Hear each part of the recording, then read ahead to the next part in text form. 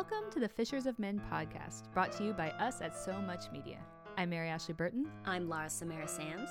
This podcast is about relationships and your walk with Jesus. It's about the true stories of Christian men and women's struggles with chastity, sex, marriage, and relationships in a post-Christian culture.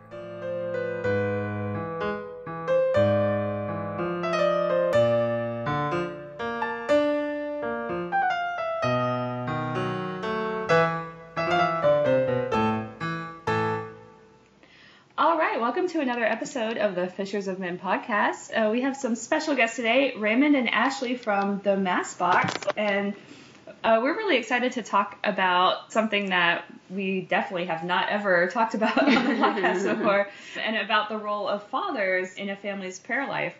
But first of all, thank you so much, Raymond and Ashley, for being here with us today. Thank you for having us. Yeah, they are joining us all the way from Virginia on this call, so you guys are 3 hours ahead and in snow while we're here in sunny California. Yeah, and it's like 60 degrees. So first of all, could you tell us a little bit about yourselves and what the Mass Box is? Sure. Well, we've been married for 7 years, and we'll talk about our discernment a little bit, I'm sure. And we have 3 kids, a 6-year-old, a 4-year-old, and a 2-year-old, and found that we really needed to do more, especially with the 6-year-old, to get her engaged in Mass. So I am a film producer and director. Raymond is really good with hands-on everything with little people. So the Mass Box kind of evolved naturally out of what we needed to do with doing hands-on activities with our kids. And when we found how difficult it was to put them together every week, we realized we're not the only ones who are probably in that position, and if we're going to do all of the work anyway, we should share it with others. Oh, that's really great. That is really cool. Yeah. So since you mentioned your discernment story, could you tell us what that was like? I was a youth minister over at St. Matthew Catholic Church here in Virginia Beach. I'd been there for a few years and been doing the internal battle of, God, I know you're calling me to be holy, but I'm going to just assume that must mean I'm called to be a nun, so I'm going to fight it because I'm not ready to go live in a cloister. But I know you're calling me to be holy. And at the same time, I was a recent convert and came into the church and passionate about following through with everything that I had learned. Recently blessed, and I really felt engaged in the faith, and I wanted to do more. So naturally, I felt called to the priesthood and was in active discernment with the vocations director down in the Raleigh Diocese. So while that's all going on, I finally decided after I'd been a youth minister for about 1.5 years, I was ready to do whatever it was God really wanted me to do. So I started out a new year with the promise, I will pray Liturgy of the Hours specifically for my vocation, and I'll be ready to give up and go join an order. Whatever you want, God, I'm ready to do it. I'm actually going to pray for my discernment instead of pretending to. And I had a similar position, but mine was a little bit more, God, I'm willing to do anything that you want me to do as long as it's what I want to do. It's a familiar prayer. So familiar. So we were in these 2 overlapping spheres of the young adult community in Hampton Roads. We had an awesome young adult community where pretty much any night of the week you could be in either praise and worship and adoration or in a Bible study or at Theology on Tap. It was awesome. So that was my pool for finding volunteers for youth ministry. So I had a situation come up where I had noticed Raymond existed, and he seemed like a cool guy. I was pretty sure he was already a seminarian because he was always the altar server and would wear his cassock all the time. He really liked his cassock. So he'd wear his cassock at adoration and then put on the rest of his vestments to be an altar server. And he took it so seriously. He was very focused. I didn't know he was terrified to mess up, and that's why he looked so focused, but he was focused. So he seemed like a safe guy, and he gave a talk on Deus Caritas Est, God is Love, and he did a great job giving a talk. So I had noticed him, and then my main adult male volunteer, my only adult male volunteer, called me one night and said, I'm sorry, but the Air Force is doing that thing the Air Force loves to do. I can't go to Steubenville, I can't do missions, and I have to drop out of youth ministry completely because they're deploying me next week. Wow. So I was stuck in a weird position, and I thought, okay, who's the least creepy guy who goes to all of these young adult things? That guy, Raymond. Let me stalk him and find his phone number and give him a call. So I call him and say, hey, what's your next step in your faith? Would you like to start working on, with kids, with high schoolers? Are you ready? And he said, well, actually, at the time I was terrified of the idea of working with kids, but had been praying as part of my discernment to be open to whatever the next call was. I felt like I was called to do something else, though I didn't know what it was. And so I had been praying, okay, what's next? What's next? What's next? When I got that call.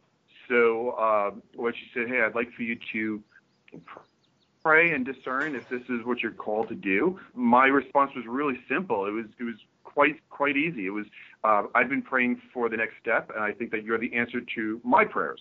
Mm. Little did I know that there was in more ways than one. She was, in fact, the answer to my prayers. So I got Raymond plugged in pretty immediately, so much that, he had one or two youth groups. I saw the kids liked him. They accepted him. And then I got him signed up for Steubenville. They said, hey, since you're, helping out one Wednesday a week, how about I take up all your vacation days this summer? And let's go to Steubenville, do a week-long camping trip after, and then 2 weeks later go on a week-long domestic mission trip. And Raymond said, okay, sure, I've got the vacation days. Let's do it. So all that was going on, and it was great for ministry. And we were teaching theology of the body for teens, where Raymond was leading the guys' small group. I was leading the girls' small group. So really great material to kind of see where somebody is on how solid they are on church teaching anyway. But it was really all focused on youth ministry. Then, and Raymond still didn't know, the promise I had made to God that I would pray liturgy of the hours. He went on his big discernment retreat with the Diocese of Raleigh. Yeah, the seminarians get together once a year, and every so often they'll invite one or two people discerning. So I got to go to a St. Francis retreat center down in North Carolina, and it was so beautiful there. It was out in the middle of nowhere, so there was pretty much nothing to do but to talk to each other and commune with God. So it was awesome for a retreat. What made it better was Bishop Burbidge, the bishop in Raleigh at the time, was there on the retreat with us, and he is a phenomenal bishop. I just absolutely love this man. He's such a father to his priests and to everybody that he serves. So I got to actually be 3 doors down from him at the retreat center. And so I was there, and I talked to my vocations director, and he was, are you ready to move forward? And I said, absolutely. I'm getting off the fence.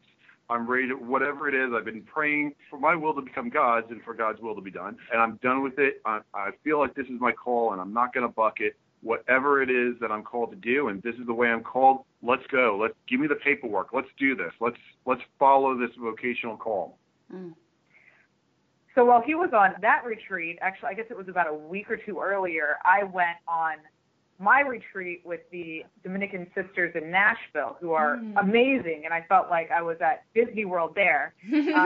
This is great, but it was clear to me that it wasn't my calling. It was great for a time, and I would love to visit them. I had a good talk with the vocations director. So I had pretty much figured out, okay, so I'm not called to religious life.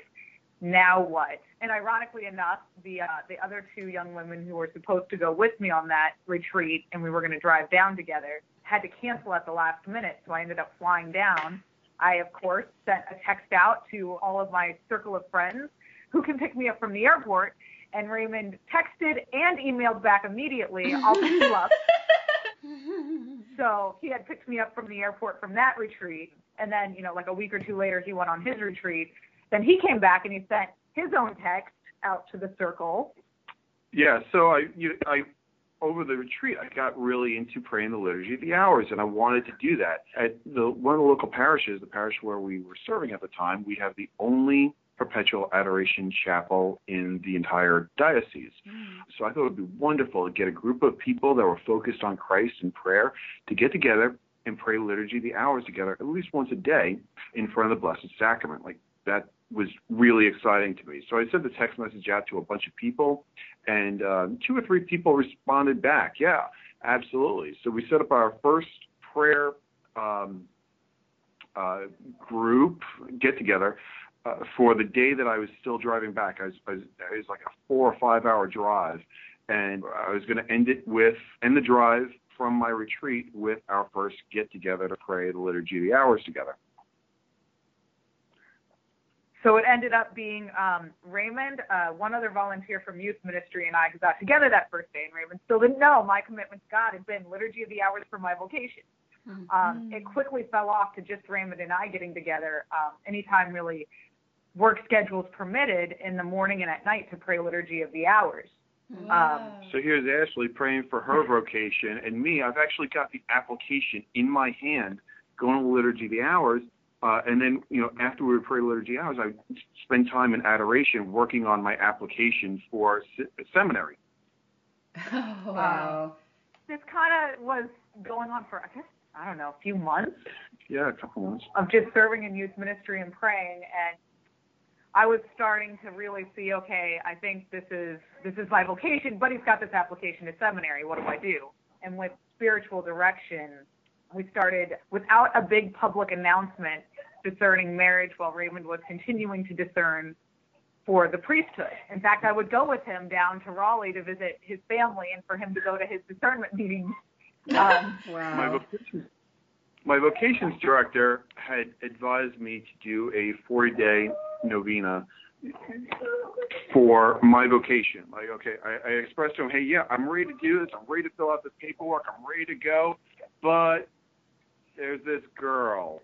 So that's how that got started. He says, here's this novena of St. Joseph. Faithfully pray this for 40 days, and you will have better direction. You'll have your answer, basically. Me being really very literal, took this advice as strictly as it could possibly have been interpreted. And so that's what I did. I would go, day 1, day 2, day 3, day 7, and then skip day 8.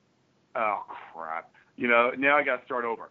Fine. Day 1, day 2, day something came up. Day 3, I skipped day 3. I got to start back over. And this had been my 40-day novena, and I would have to keep resetting it because of one thing or another. So I had finally eventually been able to get through all 40 days consecutively and faithfully praying the novena. And I remember meeting with my vocations director. He says, so how are you doing? I said, well, I just recently finished all 40 days, and I'm a little disappointed. I don't feel like I've gotten the answer. I don't feel like I'm called one way or the other, more particularly than the other. And I remember he looked at me and says, wait, did you really think you would just get the answer right after fulfilling? And I felt a little naive, and I said, well, yeah, I guess I kind of did. And I felt a little bit foolish that I had such trust in this novena and such a devotion and dedication to the novena that I actually thought I would get my answer. But I think I needed that, because after that meeting, my vocations director said, hey, we're good. Go ahead and pray in the Adoration Chapel for a little while. I did.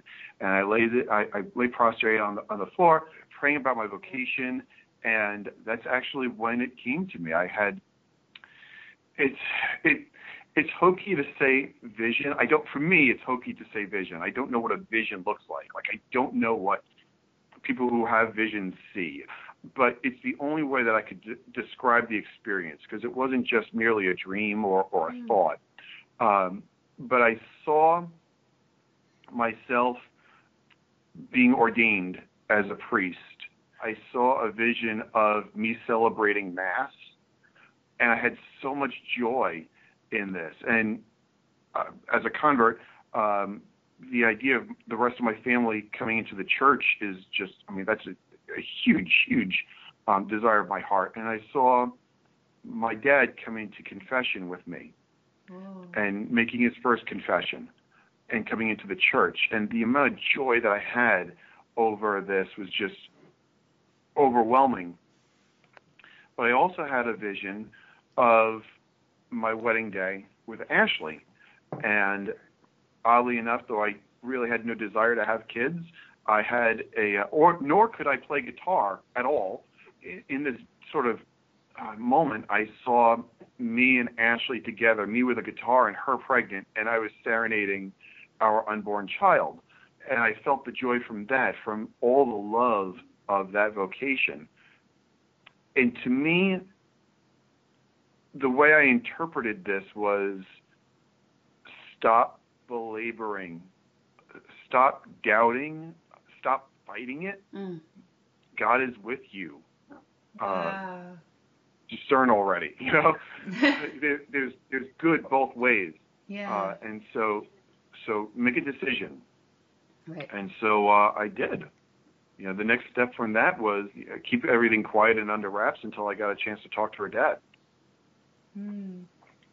The biggest thing from just our discernment was realizing once we put God in control, it may not always be on our timelines, but it's not so difficult. And you don't have to already know, I want to get married and I need to go find my spouse, or I want to be a priest, I need to go find which order or which diocese, or I need to have already made the decision that I'm going to be a sister. And it's okay if that path changes, because sometimes God points us in one direction, because if we don't follow that direction, we'll never find where he's actually calling us. I think we've kind of often, at least this was my experience, is I wanted to always have the spreadsheet and the path already laid out before I said yes to anything.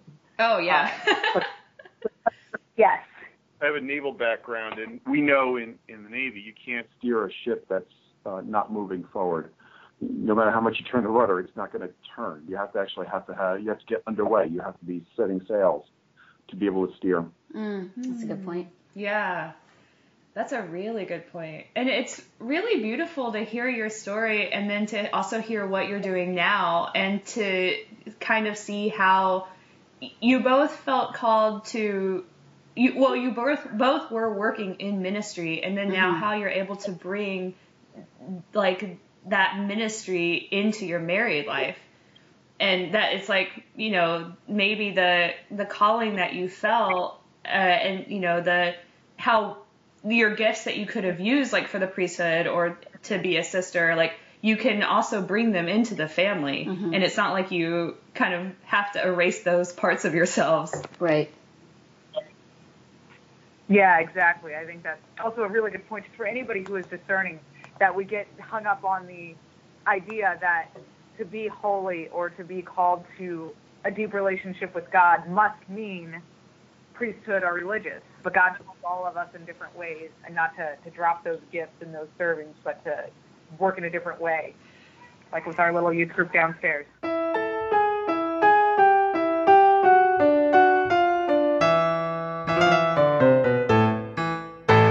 What does it look like to be a religious sister?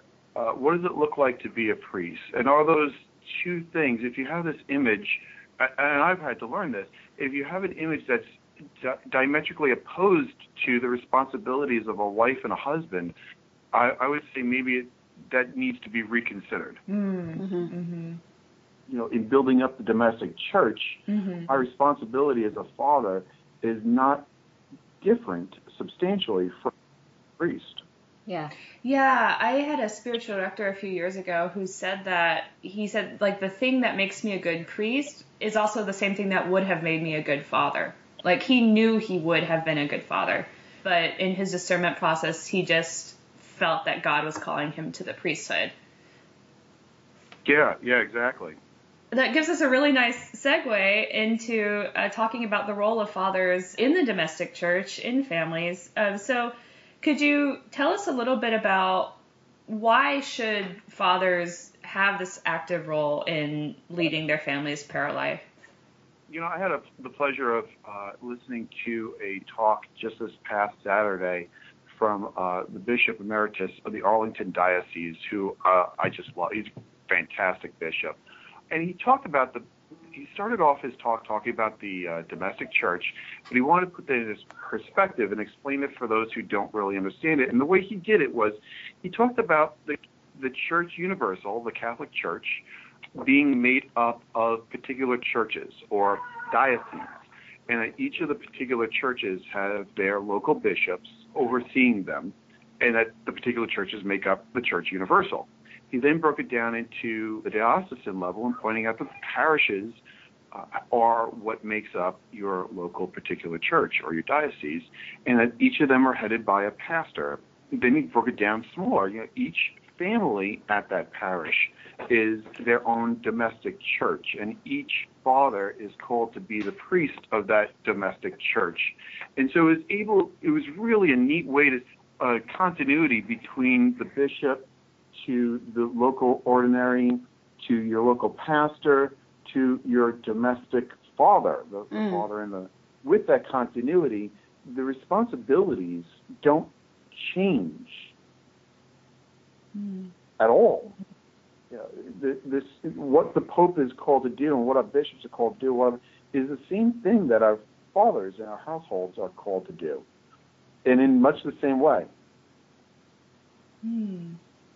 Yeah, so would you say, though, that it isn't the norm? Like, because, we're having to be reminded of these responsibilities? Well, yeah, I would say that it's not the norm. If we need to be reminded of it, it's not the norm. Right. I think it's becoming the norm. I think it needs to become the norm.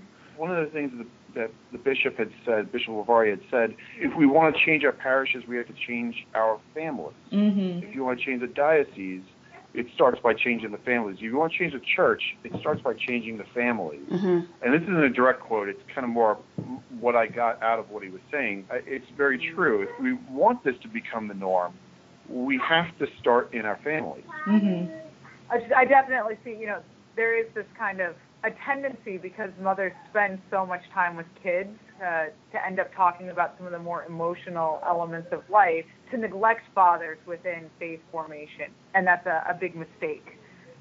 Study after study has shown how much fathers are important.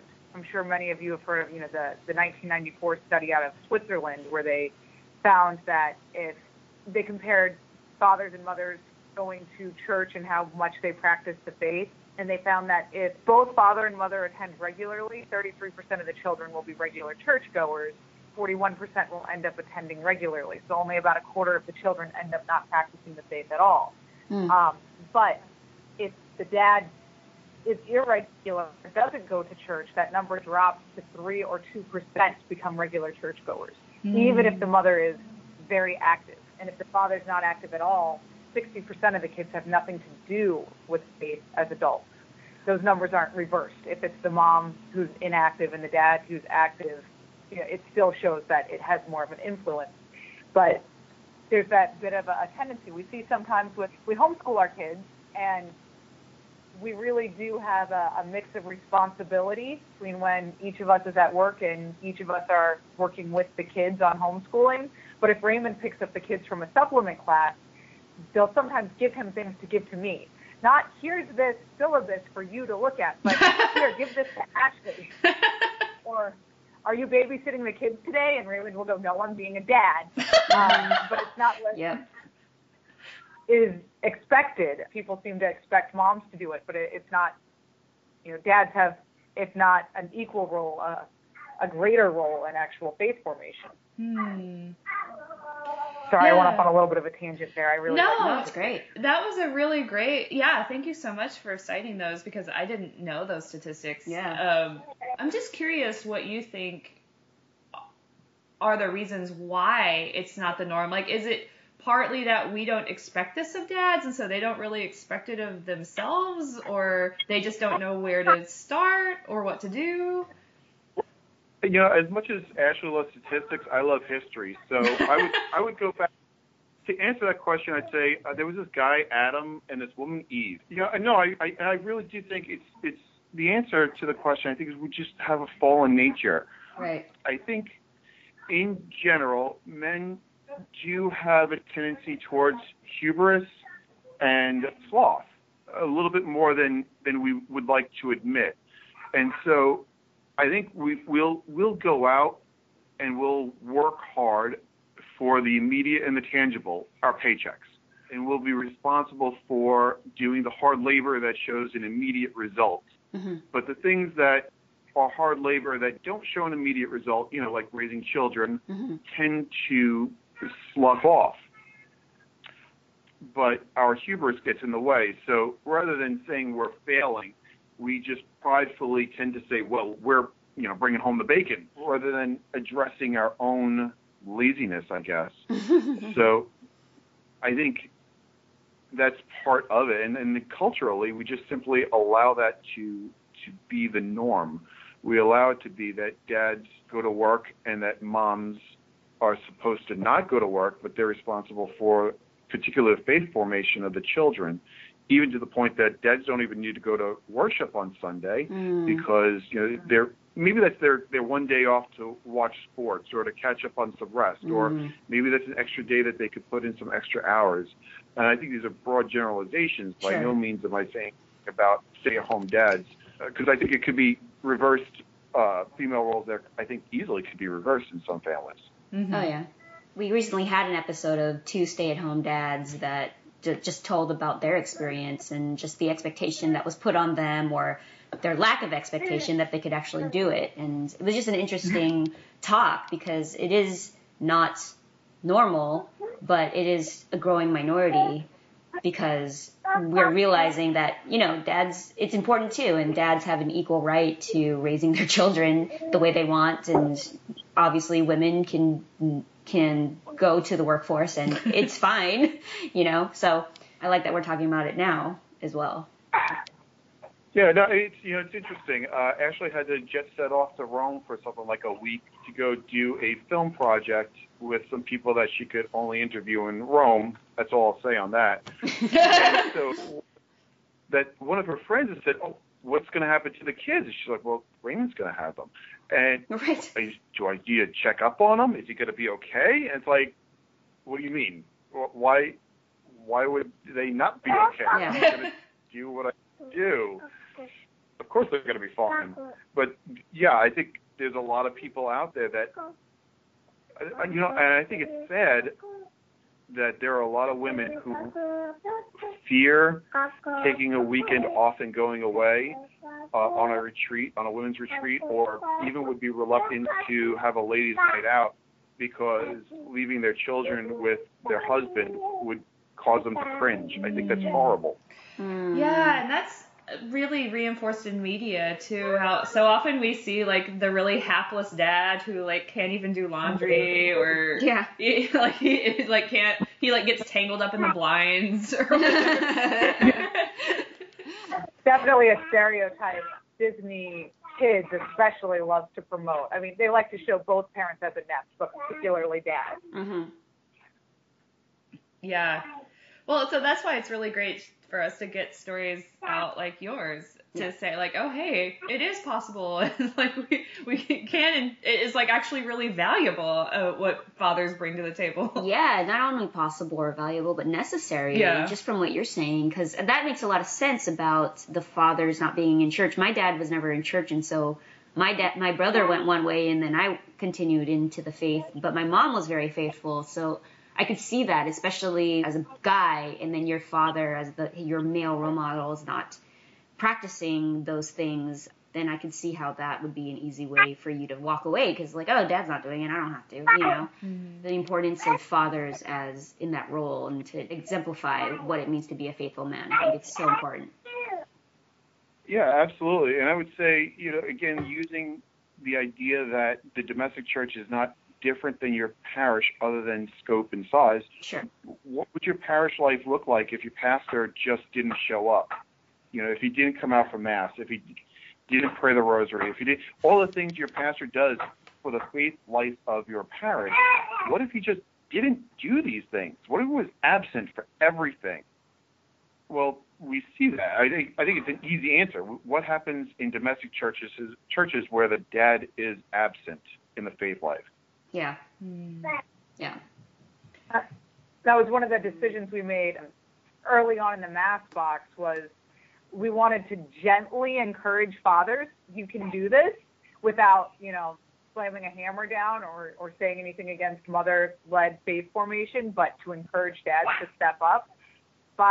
In the webisodes that we shoot to go along with a craft for every Sunday, it's Raymond doing the craft with the kids.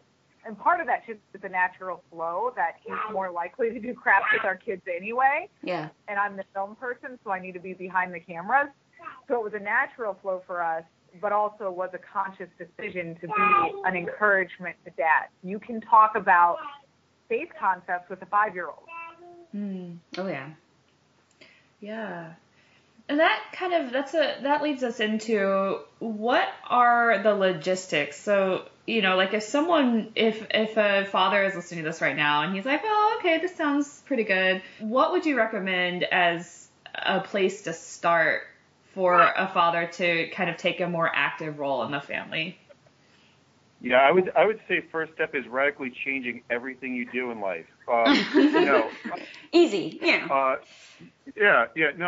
think that oftentimes it is the kind of an answer you would expect or you would get. But I would say that change one thing. Make one change. Get up 10 minutes earlier in the day, and you have some prayer time alone, just you and Jesus, and then allow that joy of that prayer to grow until you want to share that with your family. Right your ship, in a sense. Don't jump right. I would say don't jump right into praying the rosary with your family if you're not a guy that doesn't pray the rosary every day. What you would wind up showing the family is that prayer isn't something that should be sustainable. Find some method or manner of prayer that you enjoy, build that up in your life, and then share it with the family and bring them into it. Make it, and it could be, make sure you're always faithful to praying for your food every single time. Start somewhere that resonates well with you individually. Maybe reading a paragraph of the Bible if you're not sure how to pray. Doing that small step. Yeah, that's really great. And it's really also, that's one thing that I'm really grateful for about our faith, that we have so many different ways to pray. And so even if you think prayer might not be for you, like there probably actually is a way to pray that is for you. You just haven't found it yet. Yeah, and I think for me, I learn well when I'm teaching. So doing the Mass Box has really changed my life too. Because while I'm teaching Claire, I have to know the materials to be able to teach her. I have to be familiar with the readings and why those readings are what they are. So I have to study them also. And it's been really great teaching Claire because I found that I'm learning as well. So I guess, I'll go ahead and give the plug for the Mass Box. Go visit www.themassbox.com and sign up, or at least watch a couple of the videos and talk to your kids about them, because that's a great way. You watch the videos with your child. I mean, what kid doesn't want to sit down and watch a video? I don't know any. Oh, fun. But that gets the kids engaged into the program, and then hopefully the kids have questions. Hey, what were they talking about? What was this thing? What's that big word? Transubstantiation. Like, let your own children drive what you teach them, because they're going to be curious. Kids are naturally curious. They want to know more. That's really cool. We're just looking at your site now, and it looks really fun. It does. I want to do the crafts. I have fun with them. But so for each week, just to get a little more specific, you have a video. So you have the Mass Box that's delivered and it has a craft in it, and then you have a video for it? So the formula is able to be tailored to the family as they see, but the ideal formula was the original intent was the box shows up on the doorstep for the beginning of the month, and it's going to have in it all the crafts that you're going to need for each of the weeks, each of the Sundays and holy days of obligation in that month. And they're going to be individually packaged, so it's really easy to be able to grab that week. Then sometime leading up to Sunday Mass, when it's convenient for the family, watch the show with the kids. Let them get excited about wanting to learn more and get them excited about wanting to make the craft.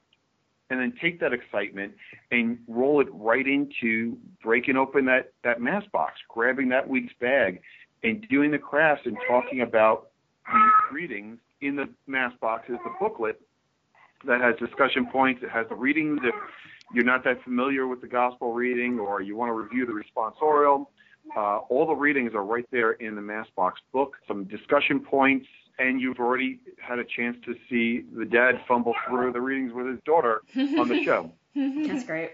Yeah, that's really and great. we put stuff in the magazine that can go to Mass. So there's some activities to help engage in the readings, activity sheets that basically we copied highlights but made it Catholic and having to do with the Mass. So, find the hidden objects, what's different, those kind of age-appropriate activities, but it all has to do with the Mass reading.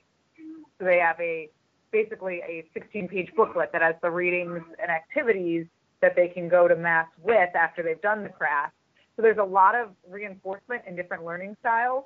I was doing some more research on it the other day, and it's like 90% of kids before second grade learn primarily through viewing and kinesthetics. They don't learn from writing and reading or being read to yet as much as they do from hands-on. So that's where the crafts are really critical, because Claire may completely forget what the Transfiguration is, but if we pull out materials that went with the craft, she can go, oh, I remember when we made Jesus going up, he was in the clouds, and there were the disciples, and he was transfigured, and they were like, Jesus, you're holy. And she tells us the whole story of the Transfiguration from a craft we did for Sunday readings 3 months before, which is not a kind of retention we get out of a 6-year-old normally, but doing something hands-on makes it easy. Super cool. And easy to, actually absorb and discuss. And get kids excited about it instead of, oh, my parents are making me do this thing. Right. Right. And that's so cool. I love that you've thought about getting down to the kids' level and to try to think about what will be easiest for them what will be the most accessible for them and easiest for them to retain, because it's, I don't know, I have this impression of before this moment in the church, it was kind of like, sit down, memorize this, and it maybe not always the most helpful to really figure out how to absorb it and retain it in kids' lives. Right. Yeah, no, I think you're right. There was a time where we merely had to memorize the Baltimore Catechism, which unto itself is a wonderful thing. I love the Baltimore Catechism. It's one of the things that helped bring me into the church. But I found that the memorization didn't bring me to be a Catholic. It's the internalization that made me a Catholic. It's making those teachings my own. Mm-hmm.